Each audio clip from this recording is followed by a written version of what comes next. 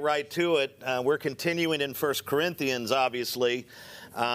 We've been cruising through the section on carnal worship where Paul exposes the Corinthians' fleshly, self-centered worship practices, and he admonishes them to engage in scriptural service, to come together and to worship Christ the way the Bible says we ought to, and that's not what they were doing. And we have learned that love was not at the center of the Corinthian church, which is one of the reasons why it had so much dysfunction and so much division and so much trouble. Love is to be central to the church of Christ, and it just wasn't at the Corinthian church. J. Mack says, of all their many failings, the Corinthian believers' greatest failure was in love. Just as the presence of love covers a multitude of sins, and MacArthur says 1 Peter 4:8, he says the lack of love, so if you've got love, it covers the multitude of sins, but a lack of love actually leads to a multitude of sins, is what he says. And he continues by saying the Corinthians had great lovelessness and great sin. And what they needed above all else was great love and great righteousness. That which most completely characterizes God himself should characterize his children. So what is he saying there? Love and righteousness. And these things were just absent in this church. And in an effort to draw the Corinthians back to their high calling as God's loving, righteous people, Paul pens chapter 13 of 1 Corinthians, which is sometimes called the love chapter or the love section or the love passage.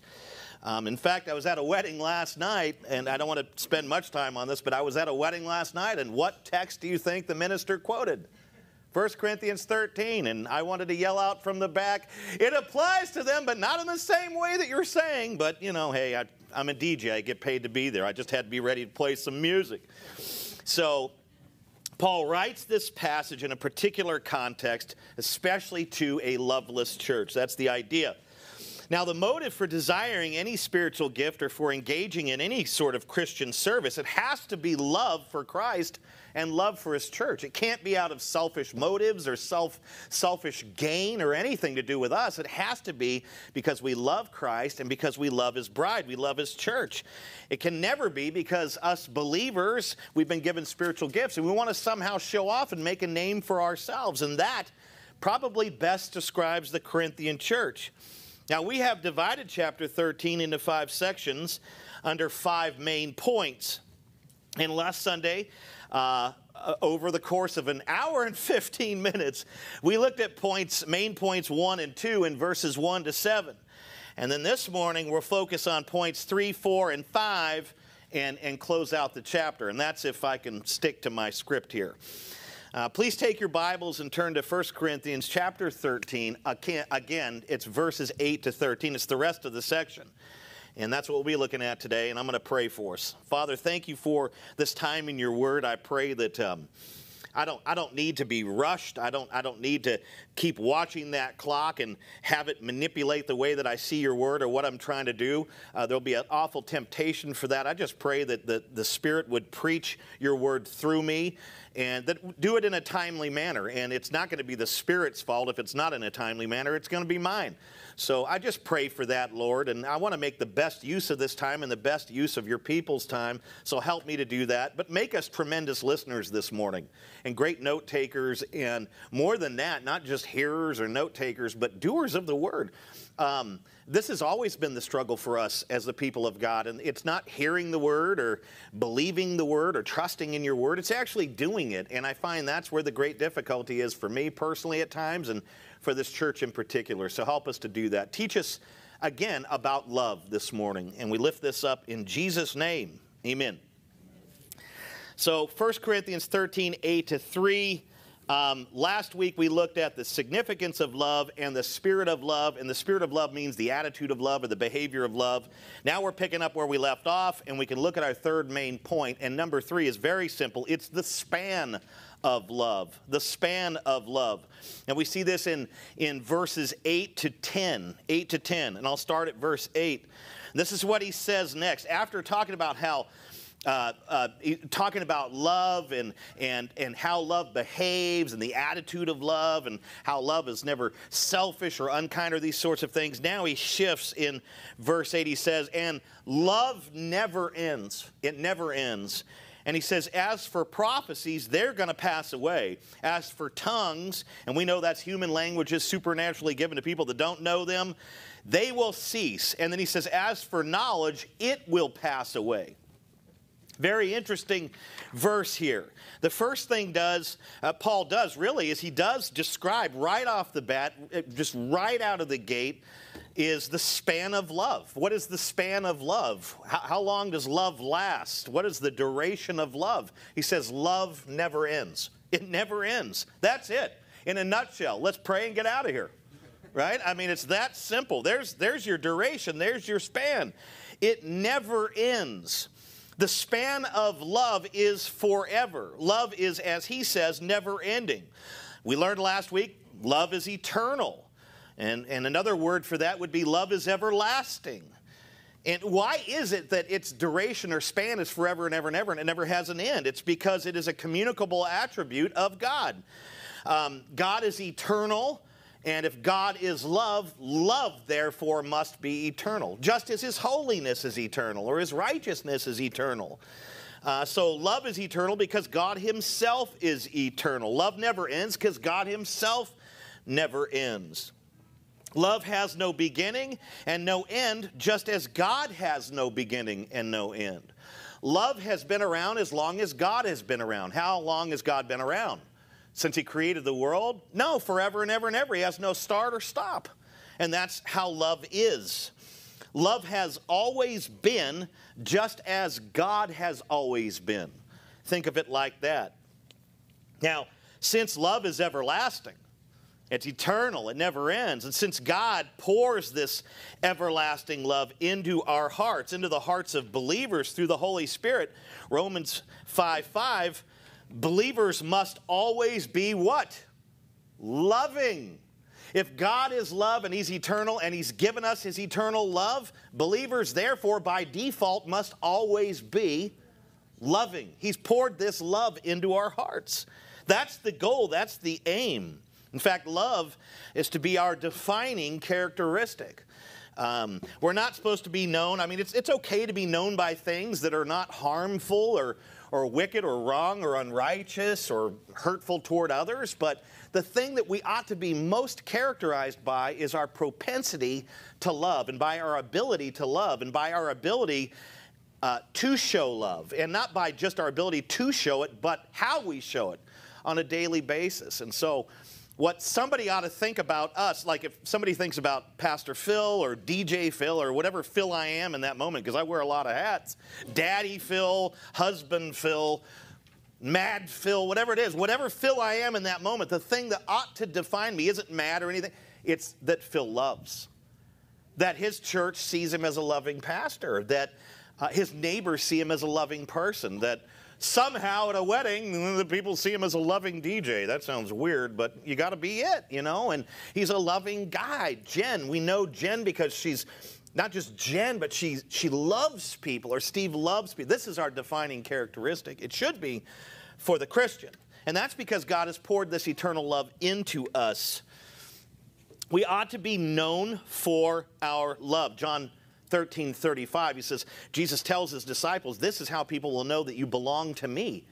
By what? Your theology, by how well you know the Bible, by how well you ride a mountain bike. Well, I certainly at times are tempted to be known for that, and I just broke 2 ribs, so obviously it's not very good. But it's for our love, for how we love our spouses, for how we love our children, for how we love fellow believers, for how we love our neighbors, for how we love our enemies and adversaries. That's a real challenge, but that's what we ought to be known for. And the Corinthians, that's not what they wanted to be known for or characterized by. They wanted to be known and characterized by their spiritual gifts and their feats of service, you know. I have the gift of tongues, and I want to be known for how well I speak in these intelligible languages. Or I have the gift of prophecy and want to be known for how well I can articulate or unpack God's word. Or they wanted to be known for something other than love, for their time, talent, and treasures, and the things that they would give, or the things that they are. They wanted to be known for their ability to speak in tongues. This is why they eagerly desired what they perceived as higher gifts. Remember back in chapter 12, verse 31, Paul says you ought to pursue the higher gifts, gifts that are above tongues, because their obsession was with tongues. And he wasn't like literally, if you told a group of people like this, go, there's higher gifts, go after them, that's the first thing they would do. I think he was being sarcastic. I think what he was saying is you ought to go after the higher gift, the highest of all gifts that God has given you. And I'll tell you what it is in chapter 13. It's called love. Love is the highest gift we've ever been given by God. He butchered his son in love for our sin. I mean, you cannot supersede or get higher than the gift of love. And so that's why he talks about love in 13. You want this spiritual gift and this spiritual gift, and it's always for your own glory and for your own accolades and for your own attention and for your own reputation. And what you ought to be as Christians is you ought to be about love. So I'll tell you what it is, and I'll talk about it in chapter 13. They were all about showing off. They were all about self-fulfillment and self-glory. They were very much like American society and culture. In fact, they had become like Simon the magician, who was a gentleman who heard the gospel preached by a disciple named Philip, or by, I think it was Philip, he was an apostle, and heard the gospel preached by this guy. My mind is escaping me now. If it's not Philip the apostle, he might have been Philip a deacon, but I think it was the apostle. Anyways, he hears the gospel preached in his territory. I think it was Samaria. He hears the gospel, and he allegedly believes the gospel. He's even baptized along with other people. But then at some point, he offers to buy the Holy Spirit.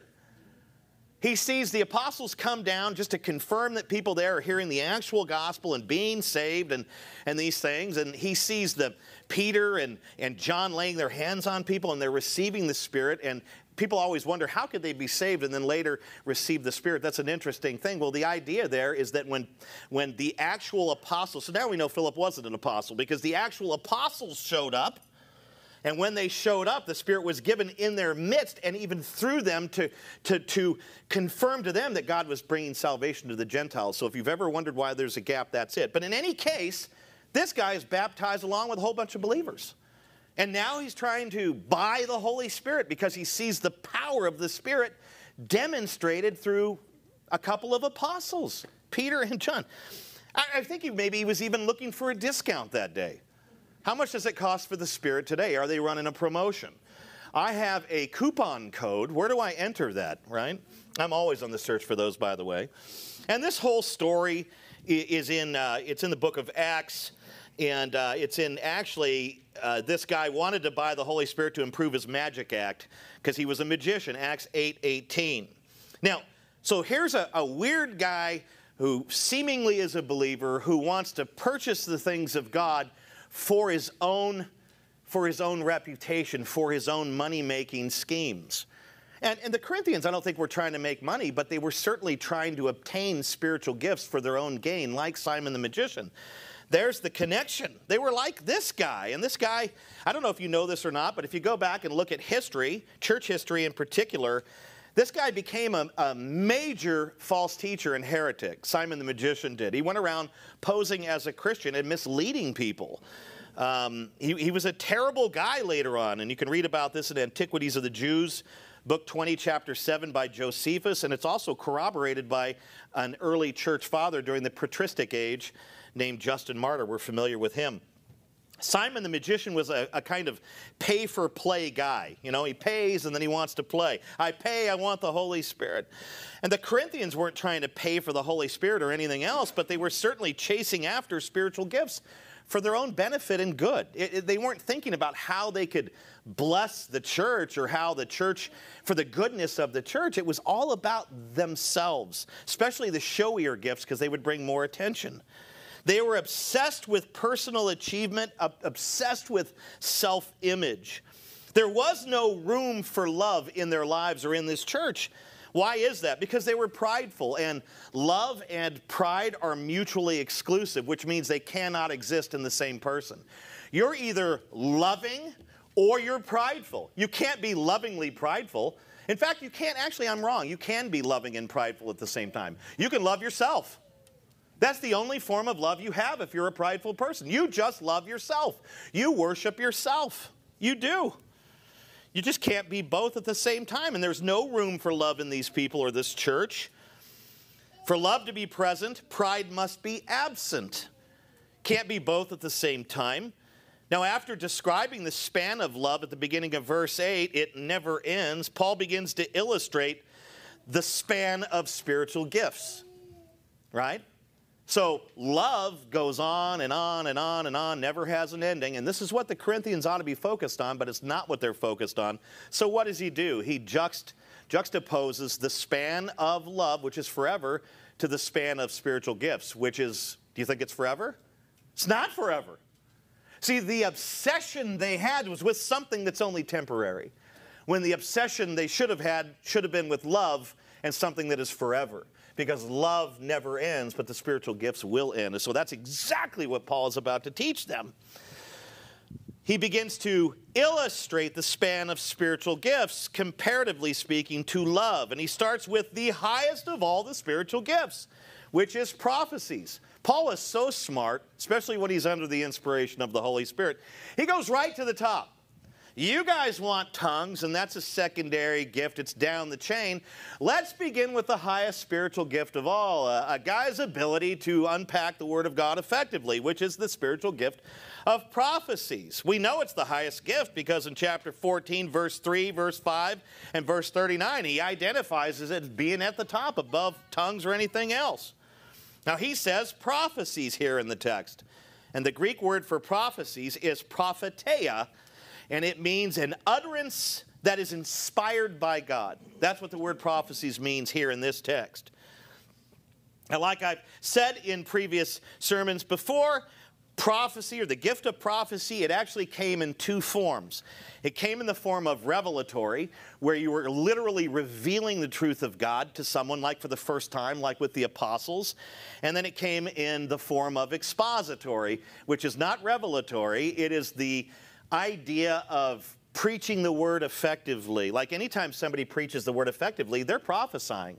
But they're not giving new revelation. They're giving revelation that already exists. So you have two forms. You have revelatory and you have expository. The Old Testament prophets, the apostles, and only a handful of others actually possessed the gift of revelatory prophecy. There's only a few that actually had this, where they were actually revealing the truth. While a great many Christians had been given and are still given the gift of expository or expositional prophecy. So one has ceased, the revelatory style, that's gone. But there's a great many people then and throughout history and even today that actually have the expositional prophecy, the ability to unpack God's word clearly and effectively.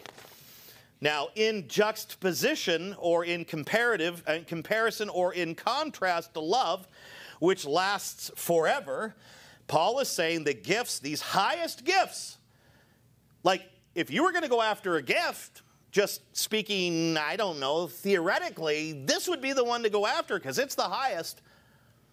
And he says, the gift of prophecies in comparison to love, it shall what? Pass away. In other words, love never ends, but the highest spiritual gift will terminate. It will come to an end. It will pass away. And then he moves to what? Something that we're very familiar with. Remember the Greek word glossa. I said it like 10,000 times in a sermon weeks ago. My son Ryan reminds me of that at least twice a day. Remember when you couldn't stop saying that word, Dad? Yes, I obsess about a great many things. Glossa, he says tongues. What? Like tongues, because he says it'll pass away. Like tongues is prophecy. It too shall cease. Prophecies will come to an end. Tongues will come to an end. This is what he's saying. Love lasts forever, but these spiritual gifts, the one they were obsessed with, and the highest gift of all, they have a lifespan that will terminate, and love will never terminate. He is saying this because they've got it backwards. They ought to be formed on the one that goes focused on the one that's forever and ever and ever, rather than things that aren't forever and ever and ever. And then lastly, Paul also mentions here in the text the Greek word gnosis, which is the spiritual gift of knowledge What does he say about that? He says about tongues, they'll cease. He says about prophecy, which is the highest of all gifts, it'll pass away. And then he talks about knowledge, the gift of knowledge, the gift of the ability to understand the Word of God, to properly apply it, to live it out, these sorts of things. Every Christian is given this in a measure, but some are given it in abundance or in the form of a spiritual gift where they just seem to know more about the Word than the regular guy like me or you. And he says, even of that particular gift, of the gift of gnosis, what'll it do? It will also pass away. It's going to pass away as well. So the knowledge and the tongues and the gift of prophecies, they will cease. They will end. They have a shorter lifespan. They have a termination date. What do all these spiritual gifts have in common? That's exactly it. They have an expiration date. But the main point is those things will end, but love never ends. So do you see how he's trying to reshape their thinking? They're obsessed with things that are good things. When they're properly used, they're for the good of the church. Tongues was a good thing in that day. Prophecy, revelatory, is essential. We don't have the Word of God without it. And then expositional prophecy is essential to us. We have to learn the Word, and you have to have gifted people teaching it, right? And the gift of knowledge, that's essential as well. All these things are very, very important, contextually and even for today, with the exception of tongues. But they're not above love. And he demonstrates this by how they will end, but how love will never end. You understand what he's doing here? They're obsessed with things that will end. Be obsessed with a thing that will never end. That's his whole point here. It never ends. Verses 9 and 10, and that was all packed into verse 8, if you can believe it. Verses 9 and 10, for we know in part, and we prophesy in part, but when the perfect comes, the partial will pass away. Incredibly, Paul provides a specific expiration date for some of the spiritual gifts. But notice how he only mentions in verse 9 the spiritual gifts of knowledge and prophecy there. See, he mentions the spiritual gift of tongues in verse 8, but it's not mentioned again here in sequence like in verse 8. It's not even mentioned here at all. Why is that? Why does he leave out tongues in verse 9 and only mention the other two? Why is it in 8 but not in 9? Well, here's my theory. I think it's because Paul knew that tongues would expire much sooner, like way before the gifts of knowledge and prophecy. That's what I think that's why. Like in the back of his mind, he already knows tongues is going to end, whether it be in his lifetime or shortly after with the end of the apostolic age, when John the Apostle finishes the word or when he passes away. I think he knows this. That's why he doesn't mention it only having a partial bit of it and then how it'll go away when the perfect comes. Why? Tongues will already be gone. That's my theory, and I think it's sound. We have already learned that tongues had a much shorter lifespan if you think about it, and so did revelatory prophecy. I believe, as well as a great many other cessationists, believe those things ended with the apostles. These two spiritual gifts, which were giants in their day, they terminated upon completion of God's word in around 90 AD with the Apostle John in the book of Revelation. They ceased with the apostles. J. Mack again says the cessation of tongues is not mentioned in verse 9 because they will have ceased at an earlier time. That is why they are not stopped by the same thing that stops the gifts of knowledge and prophecy down in verse 10. That's what he's saying. Now, the cessation of tongues and revelatory prophecy means that God is not still speaking. Okay, and this is a huge thing today. We're always hearing this. Well, God told me this, and God told me that, and God revealed this to me, and God revealed that. You know, the point is that with tongues, which was a revelatory gift, and with prophecy, the revelatory style of prophecy, with those things ceasing, that means that God is no longer revealing. In other words, he has said all that needs to be said. He has revealed the whole perfect truth in the Old Testament and in the New Testament. So if you want to hear God speak, open your Bible and read it. If you want to hear his voice audibly, as Justin Peters said, read it out loud. He has said everything that he needs to say. He does not need to say anything beyond this. And if anyone ever senses that the Spirit is speaking to them, what the Spirit is giving them is this. not something in addition to this or on top of this. This is it. We are a sola scriptura church, Scripture alone. With the ceasing of these gifts of revelatory prophecy and with tongues, it proves that the Bible is complete. Those things are gone. They ended when the Bible was complete. They're done. When Paul wrote, we know in part, he was referring to knowledge again and to what believers know about Christ, essentially. And when he wrote, we prophesy in part, he was referring to the spiritual gift of expositional prophecy and to what believers are actually taught about God. So he's referring to what they know about God and what they are actually taught about God here in verse 9 and 10, or verse 9, I should say. He is saying that these two spiritual gifts that help us know and learn about Christ, they are merely partial in their capabilities and in their duration or their span. That's what he's saying. It's because of these spiritual gifts, the spiritual gift of knowledge and expositional prophecy, it's because of those two particular spiritual gifts that we can know Christ at all. Well, how does faith come? By the hearing of the word. That's the spiritual gift of prophecy. Somebody's unpacking the word. And knowledge is given so you can understand and comprehend and believe and all these sorts of things. And so it's because of these two spiritual gifts we can know Christ and we can be taught about Christ. But Paul is saying they are incapable or they fall short of delivering absolute perfect knowledge and understanding. They're only partial in what they can accomplish. And why is that? Is it because the gifts are faulty? No. It's because of our flesh.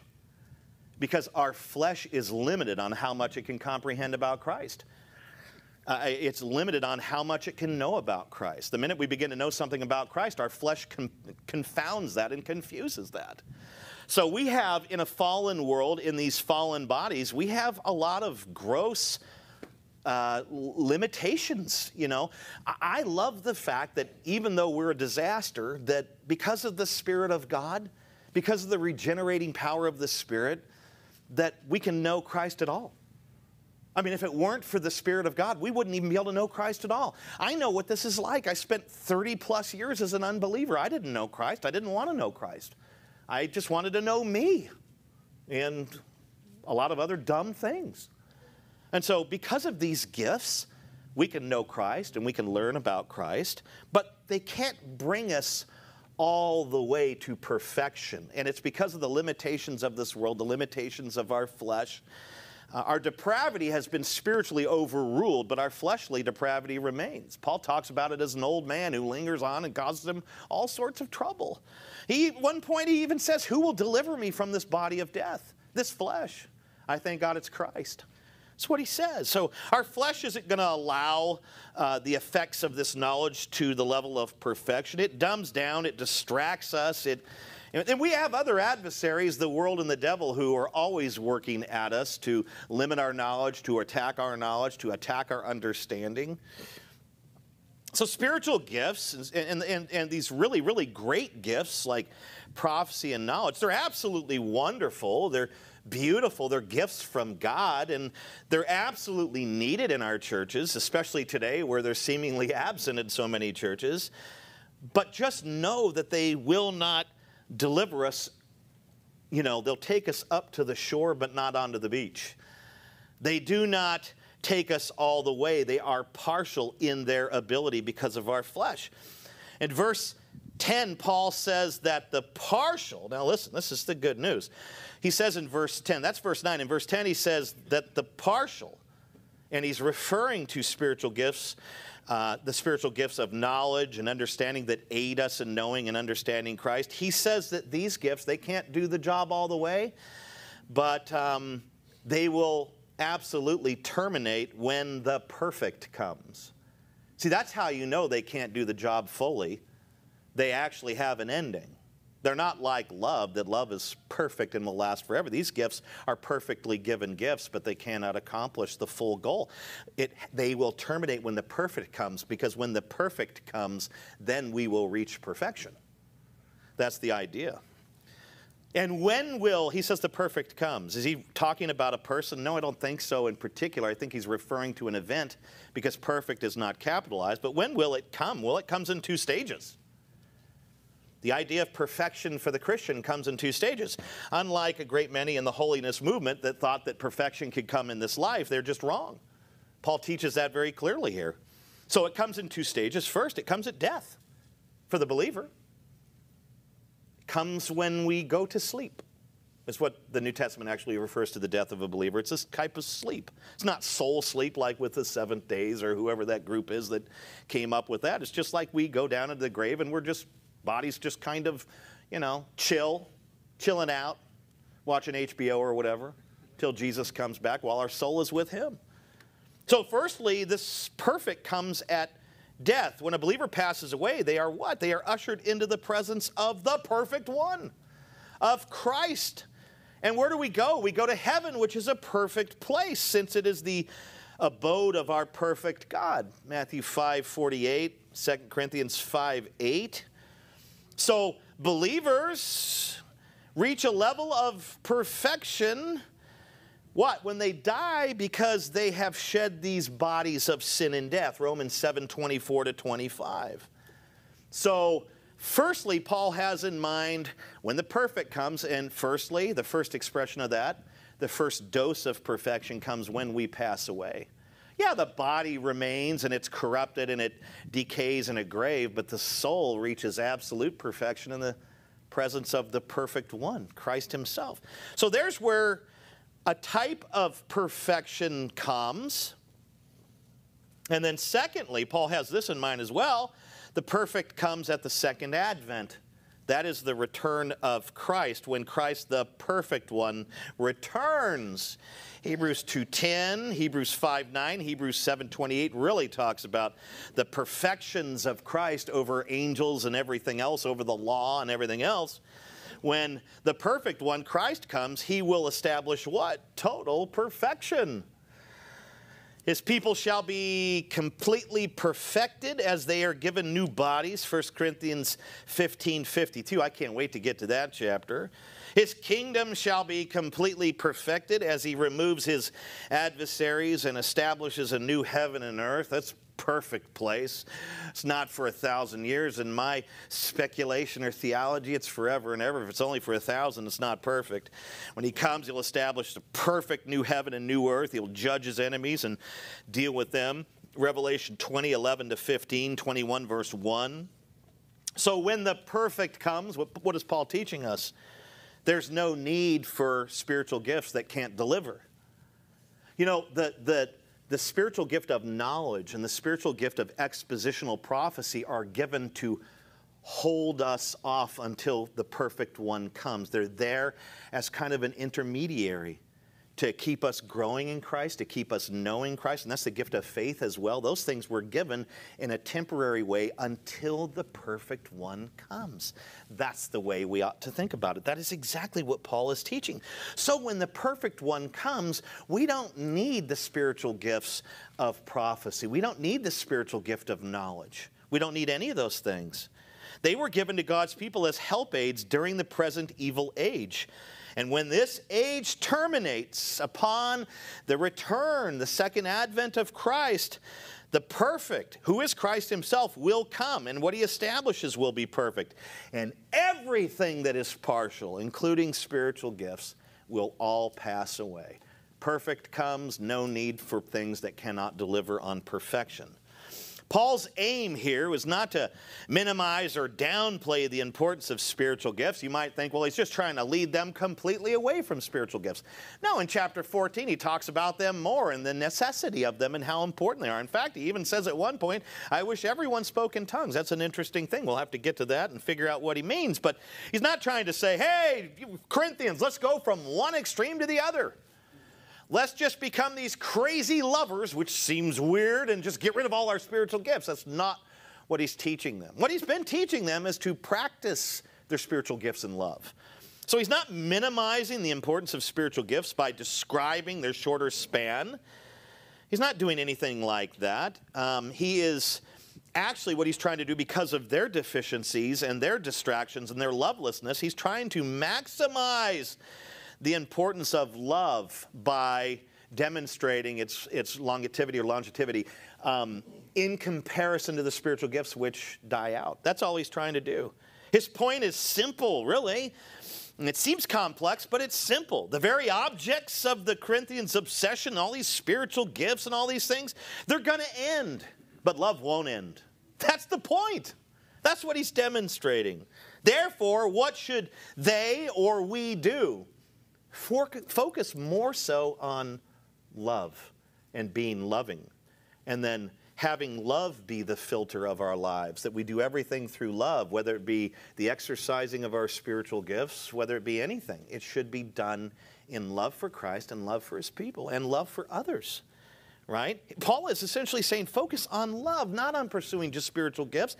And if you do obtain spiritual gifts or you have them, use them in love. He's saying build your life on love. Be loving, show love, serve in love. Love is the only thing that lasts, right? Love is the only thing that never needs to be made perfect because it's already perfect.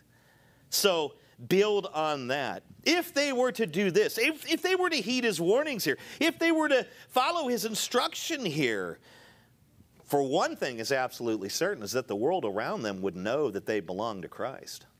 Because love is the character trait that we should be known for. And Christ was loving. Christ is loving. He is. He died for love. Died for his people that he loves. And so when we are loving, we are like Christ, and people know we belong to him. When we are unloving, people assume that we belong to the world because it's a very harsh, mean, nasty, ugly, sinful, wicked place. It's a very hateful place, a very violent place. And yet if these Corinthians continued down the same broad road of destructive self-fulfillment and self-love and all this stuff, the world would literally see them as its own, not belonging to Christ, but belonging to the world itself. They would prove to be of the world, and they would eventually perish with the world when it perishes. And it will perish, believe me. It's going to end. And it won't end 1 second sooner than the return of Christ, although I feel like America could end next week. It's gone nuts. This whole world is nuts. Matthew 7:13 speaks to these things. 1 John 2:15 to 17. Now let's move to that fourth point. The solicitation of love. We talked about the span. Now the solicitation of love, verses 11 and 12. Start at verse 11. Paul says this nextly, when I was a child, I spoke like a child. I thought like a child. I reasoned like a child. But when I became a man, I gave up my childish ways. Oh my goodness, does this not sound like a mom or dad to a kid, right? Or to maybe a young adult child? I mean, when you're a parent, your kids are always kids. They can be 45 years old, that's your kid. But this sounds like a parent to children or something like that, or maybe some good counsel from one to another. You know, you're acting very childish. And, you know, I did the same thing. And when I grew up, I started acting like a man. That's what you need to do. You need to give up your childish ways. That's exactly what he's telling these people. In other words, the Corinthians were not acting like grown-ups. They weren't acting like mature Christians. They spoke, Paul says they spoke, they thought, and they reasoned like children. And what do children tend to be? Impatient, unkind, not my little Jimmy, he'll get there. Impatient, unkind, envious. That's why one sibling clobbers the other one when the other sibling is holding something they want. I envy what you have, so here, I'm going to hit you over the head with a G.I. Joe with a Kung Fu grip. Boastful, arrogant. Children can be very boastful. Look what I did. I'm the best at this and that. I mean, this is what kids do. They can be very arrogant. They can be rude. Pull my finger, right? That's usually the dad, but, you know. Insistent. They can be insistent. Are they not insistent? I don't know if you knew this or not, but I'm going to reveal a very, very deep and profound, troubling truth about myself to you. When I was a tadpole, when I was a little runyon, a little ankle biter, my mom could hardly take me into any store. Because walking down an aisle, I would see something I want and grab it and insist upon having it. So much so that when my mom said, no, son, we're on a fixed income. She'd give me a whole speech. I'm like, I don't care about a fixed income. I want this toy. She would take it from me and put it back on the shelf, and I would explode. I would fall on the ground kicking and screaming. My mom was like, you were horrible, son. I couldn't take you anywhere. And I'm all, thanks for the encouragement.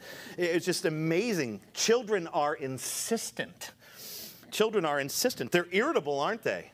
Huh? Especially when they get to be about, I don't know, 20, 21, 22, 14. They get very irritable. They can be resentful, right? Sibling rivalry. Great Kirstie Alley movie.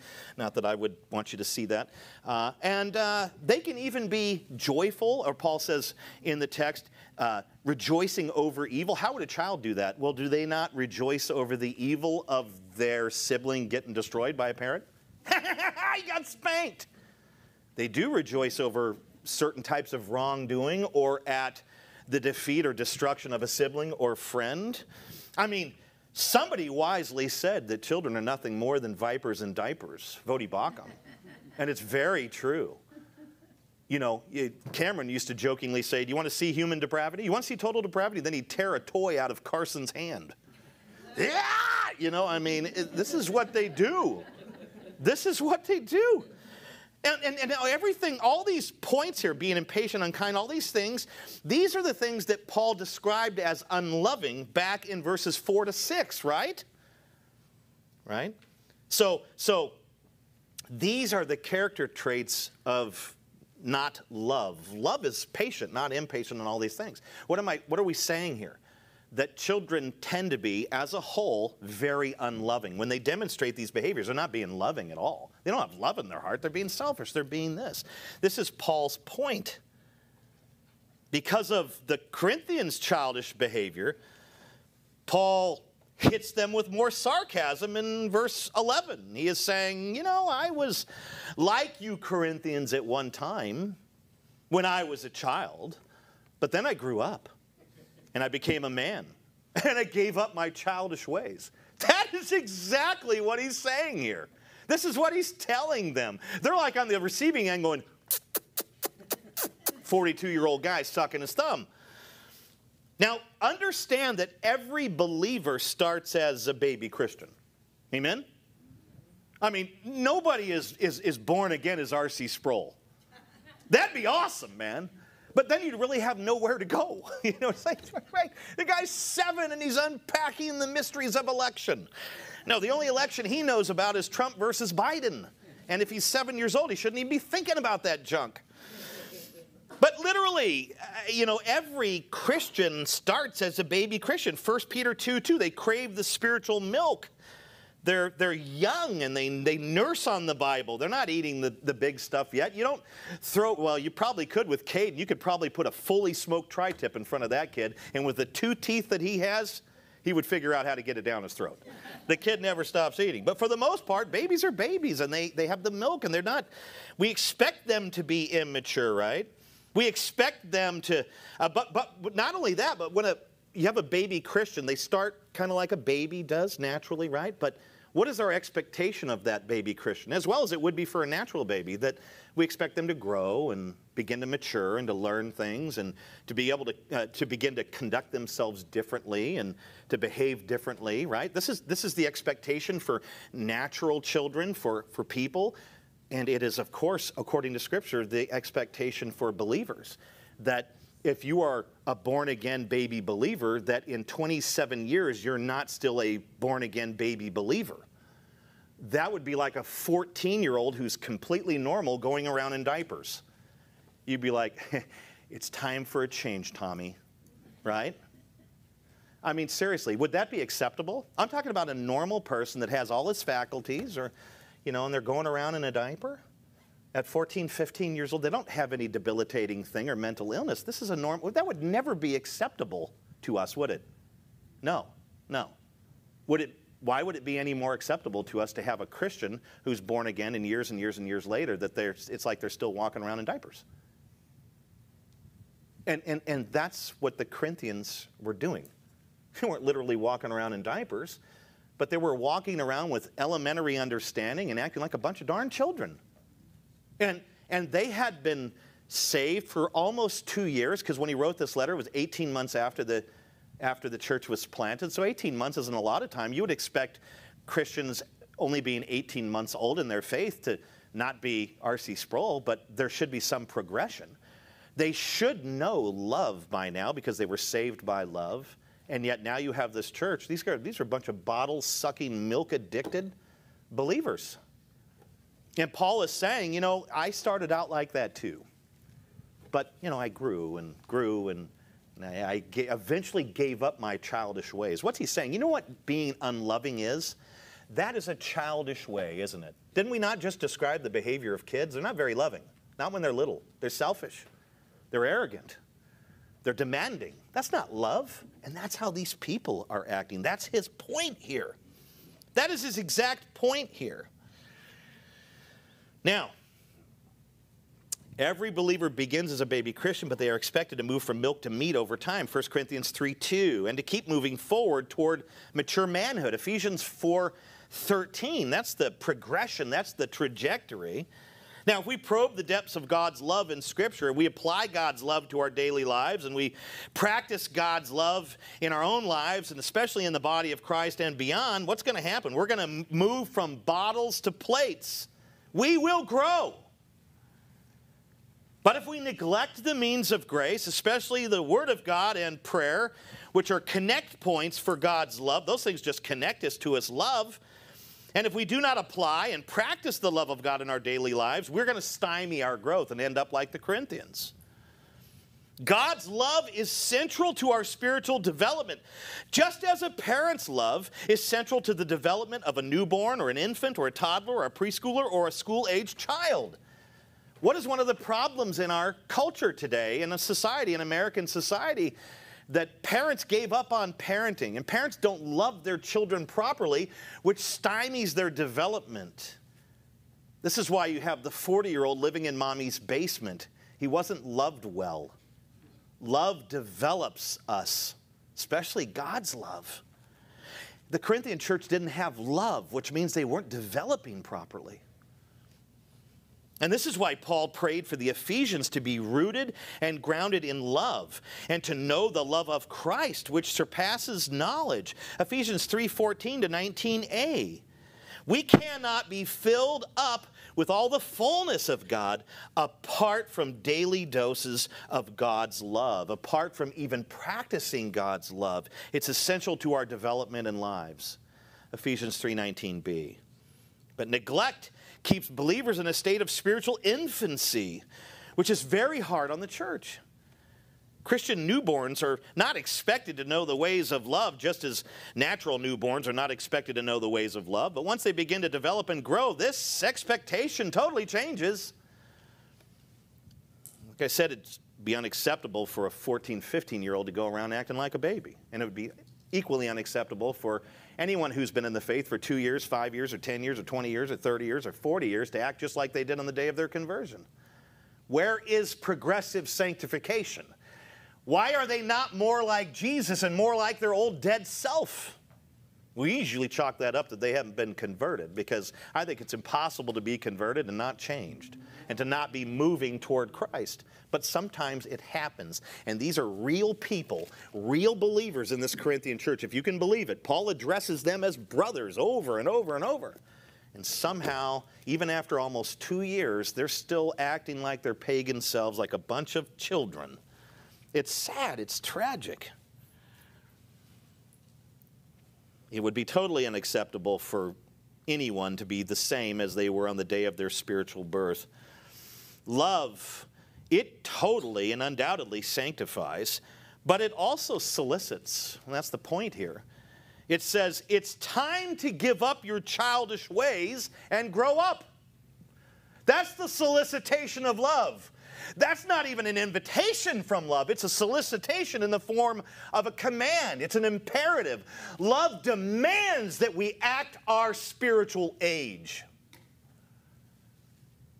Love doesn't say it's all right to keep acting like a child, Christian, to continue to be unloving and uncharitable. Love demands that we grow up and put away our childish ways. Love says it's time to start acting like men and women of faith instead of children that are selfish and unloving.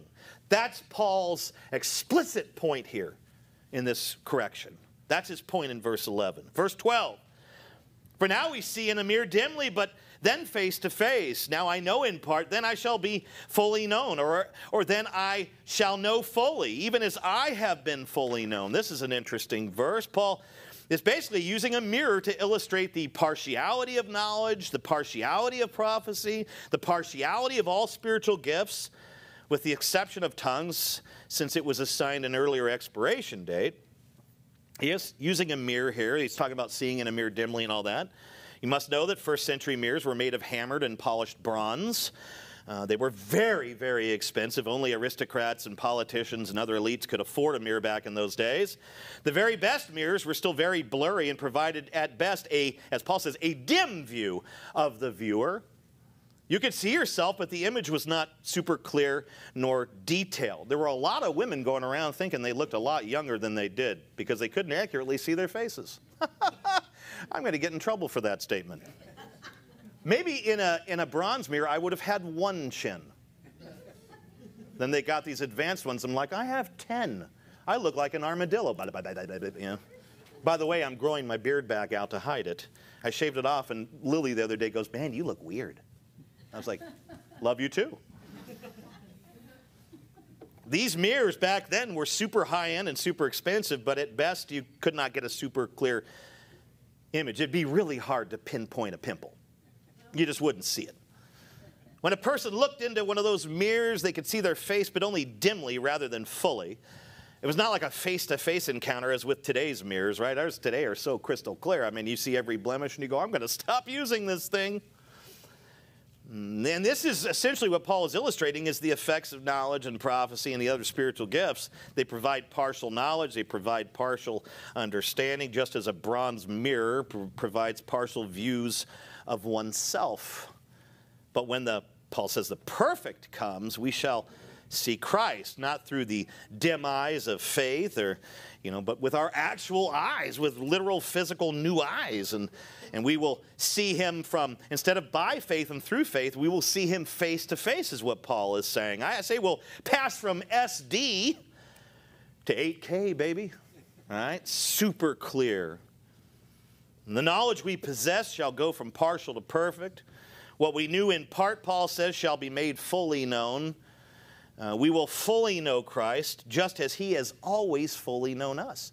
See, that's the thing with Christ, is he has perfect knowledge. He's God, so there's nothing partial about him. He sees us exactly as we are, and one day, we see him now through the eyes of faith, which sometimes gets obscured, like in a mirror. We have this flesh, we have the devil, we have the world, but when he comes, the perfect comes, we will see him perfectly.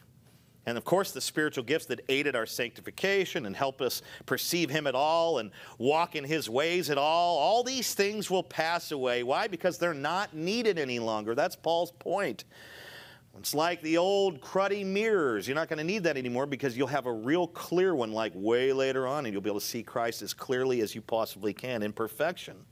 J-Mac once more, when the perfect comes, we will have no more need of knowledge or wisdom, preaching or teaching, prophecy or interpretation. We will not even have a need of the Bible. Now that scares me, but I know what he's saying. Why would we need to run around with our Bibles in the kingdom of Christ when we have the living Bible walking around us? He's the Word made flesh, all truth in a person. You don't need your Bible, he's there. The Bible is even a temporary gift given by God to hold us off until the perfect comes. He says, we will no longer need the written word because we will be eternally in the presence and have full comprehension of the living word. Man, we don't need the written because we have the living word. Praise God. Do you know what will not pass away, though, during this time? All the spiritual gifts will go, he says. They'll all pass away. But you know what won't go? Love. Love. The love that is with us now, it'll be with us tomorrow, next year. It'll be when the perfect comes, and it will be with us throughout all eternity because it never ends. Therefore, love is above all the spiritual gifts, and it should be our top priority. This is also the solicitation of love, to make it number one in our lives. Now, let's move to that fifth and final point. We're really beginning to wrap up here. The last one, the last S, is the supremacy of love, verse 13. That's the last verse. He says, so now faith, hope, and love abide, these three. And he says, but the greatest of these is love. So, according to Paul, faith, hope, and love are the three highest spiritual virtues. That's why he identifies them here. Why are they the highest spiritual virtues? Well, just think about it for a moment. Think about faith. What happens if you don't have faith? It is impossible to please God. You can't even know him. Hebrews 11:16. So in terms of spiritual virtues, faith is right up at the top of the list, because apart from it, you cannot please God. You cannot know God at all. That's why. And then obviously he says hope. Hope is another one of these very high top spiritual virtues. Why is that? Because without hope, the heart is sickened by despair. Proverbs 13:12, right? If you don't have hope, you have no quality of life, nothing. Have you ever been on the verge or brim of hopelessness? I have in life, and it is the worst possible place to be. I guarantee you hopelessness is the #1 cause of suicide. It is a terrible, terrible thing. That's why it's a high virtue. To have hope is really to have everything in a sense. And then he says, love, he says. Without love, right? It's the highest virtue, he says. But without love, it's impossible to properly bear the image of God, because God is love. It's impossible. Without love, it's impossible to be anything like God, because God is love. Without love, it is impossible to develop as his children. 1 John 4:7. So that's why these things are the highest virtues. Without faith, you got nothing. Without hope, you got nothing. Without love, you've got nothing. What did Paul say in verses 1 to 7? Without faith, without love, I am nothing. I have nothing. I'm bad music in heaven, he says. But Paul does say that the highest of these spiritual virtues is love. He calls it the greatest. It is the supreme virtue. Why is that? Well, for starters, it's because love is eternal. It outlasts the other virtues. It has no expiration date. Love never ends, verse 8. But faith and hope actually have an expiration date. They will pass away along with the other spiritual gifts when the perfect comes. You know, when Christ comes, the perfect one comes, there's no need for faith or the gift of faith, because we're perfected in him and we have the person of our faith right before us. We don't have to trust in him in the same way we do now. We will just automatically, as new resurrected people, believe in him as if we always did. But it'll be a completely different dynamic. There's no need of faith and hope when the perfect comes, because the person of our faith and hope will be with us, Jesus Christ, forever and ever and ever. Secondly, love is the greatest spiritual virtue because it is the most God-like. Think about it. God does not have faith and hope. What the heck is God going to hope in? What is he going to have faith in? He's not a God of hope and faith. Those are gifts that he gives to get us through till the perfect comes. God doesn't have faith. Who would he be trusting in? Himself? I believe in myself. He doesn't need faith. He doesn't need to be redeemed. He doesn't need to be saved. He's the Savior. So to have faith and hope doesn't necessarily make us like God. It makes us his children, but it doesn't make us like God. Therefore, faith and hope are not God-like. They're not able to make us like God. They just connect us to God. God is love, so love makes us like God.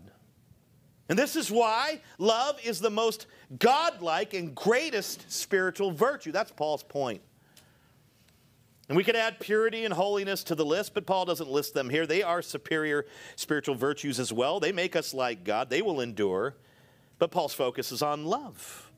Why? Because that's what was missing in the Corinthian church. That church had a plethora of spiritual gifts. It had a lot of willing and able members. It had the spiritual virtues of faith and hope, but it did not have the supreme spiritual virtue. It had become like the Ephesian church, but worse. The Ephesian church, it says, abandoned its first love, which is its love for the gospel of their salvation. Revelation 2:4. It was like those churches today that begin with the gospel, then move on to other things. The Ephesians saw the gospel as the A, B, and C's of Christianity, not the A through Z. They saw it as a mere entry point into the things of God, not as a way of life and a much needed, necessary daily reminder. But the Corinthians had essentially abandoned all love. Not just love for the gospel, but all love. They had exchanged the supreme spiritual virtue for carnal, worldly virtues such as pleasure and personal gain. if they refuse to heed Paul's warnings here in chapter 13 and throughout this epistle, surely the Lord himself would remove that church's lampstand, right? And what is the removal of a church's lampstand? It's not just the end of a physical church that's somewhere, this one or any other one. I think it's the ultimate disgrace for any Christian to be caught up in something that is so far from the mark that God actually shuts it down. That's tragic. That's what is spoken about in Revelation 1, 2, and 3. May we as a church, as a small expression of the larger body of Christ, heed the warnings of Paul here and give up our childish ways and be mature men and women. Be the mature men and women that God has called us to be by modeling the spirit of love. How do we model the spirit of love? How do we do this? How do we carry out love? Well, what did he tell us in verses 4 to 7? Be patient with people. Be kind to others. Do not envy. Do not boast. Doesn't matter what you're doing. Don't boast. That's unloving. Do not be rude. Do not be insistent, irritable, or resentful. Refuse to rejoice at wrongdoing. Don't take pleasure in the demise of others. Rejoice with the truth. Bear all things like the burdens of our brothers and sisters. I tell you, that's one of the most loving things you can do. Believe all the truth, the whole Bible, especially that God loves other believers just as he loves you. We tend to forget that. Hope in Christ and in the power of God, which has literally no limits. And endure all things, the good, the bad, and the ugly, especially the ugly, which I would chalk up right now at this particular moment in the history of this little church. What is an ugly behavior that I see at this church consistently? It is the unloving behavior. The ugly in this church is the unloving behavior that arises from person to person in this church. That's the ugly. First of all, we need to grow up and stop treating our brothers and sisters in these ugly ways, in these unloving ways. But we also, as maturing believers, need to learn how to endure these things and to give grace where needed. Paul gives us the instructions for how to live out love. It's by doing all these things in the text. And when we put into practice these things that he lists in verses 4 to 7, we are modeling the spirit of love, and more importantly, we are modeling Christ, who modeled love perfectly, aren't we? And this is why he is and always will be our best example. Nobody embodied or exhibited or gave love like Christ in the history of the whole world. Not even Moses or anyone else. That's why Hebrews says he is the top. So when we are loving, we are most like Christ, who is equally to God love, because he is God. He is always our best example. When we follow these instructions here in chapter 13, we're just modeling the spirit of love and Christ himself. So may we look to Jesus and learn to love like Jesus. Amen?